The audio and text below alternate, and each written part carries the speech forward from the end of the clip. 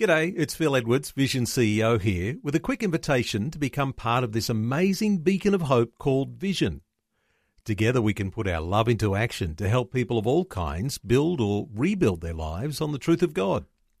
Please consider the part you can play during our upcoming Visionathon appeal, remembering that it's your support that makes Vision possible, including this podcast. Audio on demand from Vision Christian Media. Exploring faith and the future.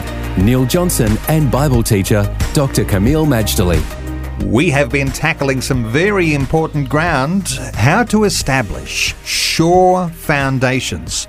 Kameel, when we talk about sure foundations, we can talk about God, and He is the central part of that. Jesus, the Good Shepherd, those foundations that we can have, putting our faith in the one who is not going to be moved.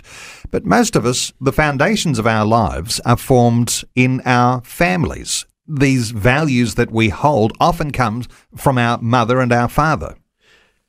Neil, I was raised in a family where education was highly, highly valued.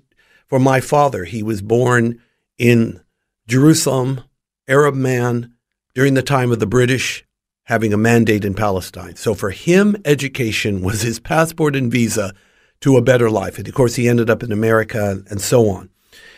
Education is very, very important. But normally when we hear of that term, we think of formal education.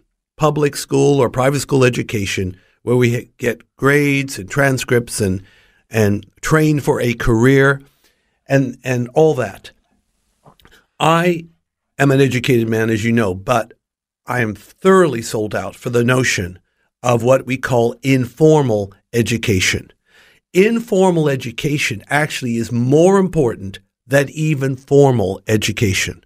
I totally convinced of that, even though I'm a product of institutional education, and I ran a Bible school as well.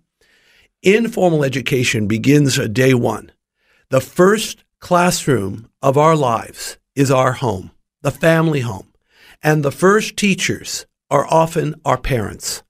Isn't it interesting that in the Bible, for example, Deuteronomy 6 and verse 7, after hearing Israel's national creed that the Lord our God, the Lord is one, and we're to love God with all our mind, heart, soul, and strength. In Deuteronomy 6, verse 7, it says, "And you shall diligently teach these precepts unto your children, and talk of them when you sit in your house, and when you walk in the way, and when you lie down, and when you rise up." In other words, all the time, you should be teaching your children the ways of the Lord.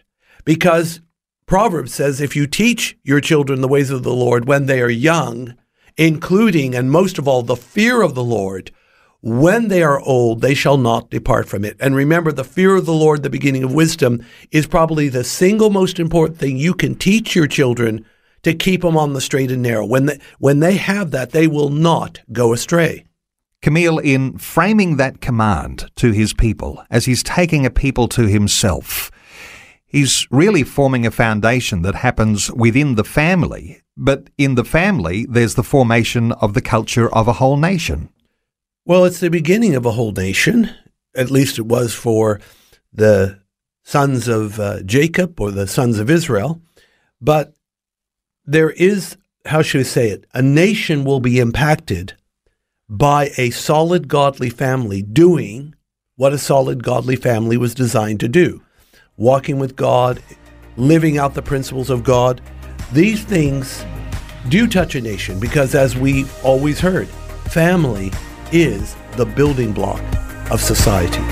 Faith and the Future with Neil Johnson and Dr. Kameel Majdali from Teach All Nations. For more from Dr. Majdali, including books and DVDs on prophecy, Bible commentaries, plus today's and other episodes of Faith and the Future, go to vision.org.au. Thanks for taking time to listen to this audio on demand from Vision Christian Media.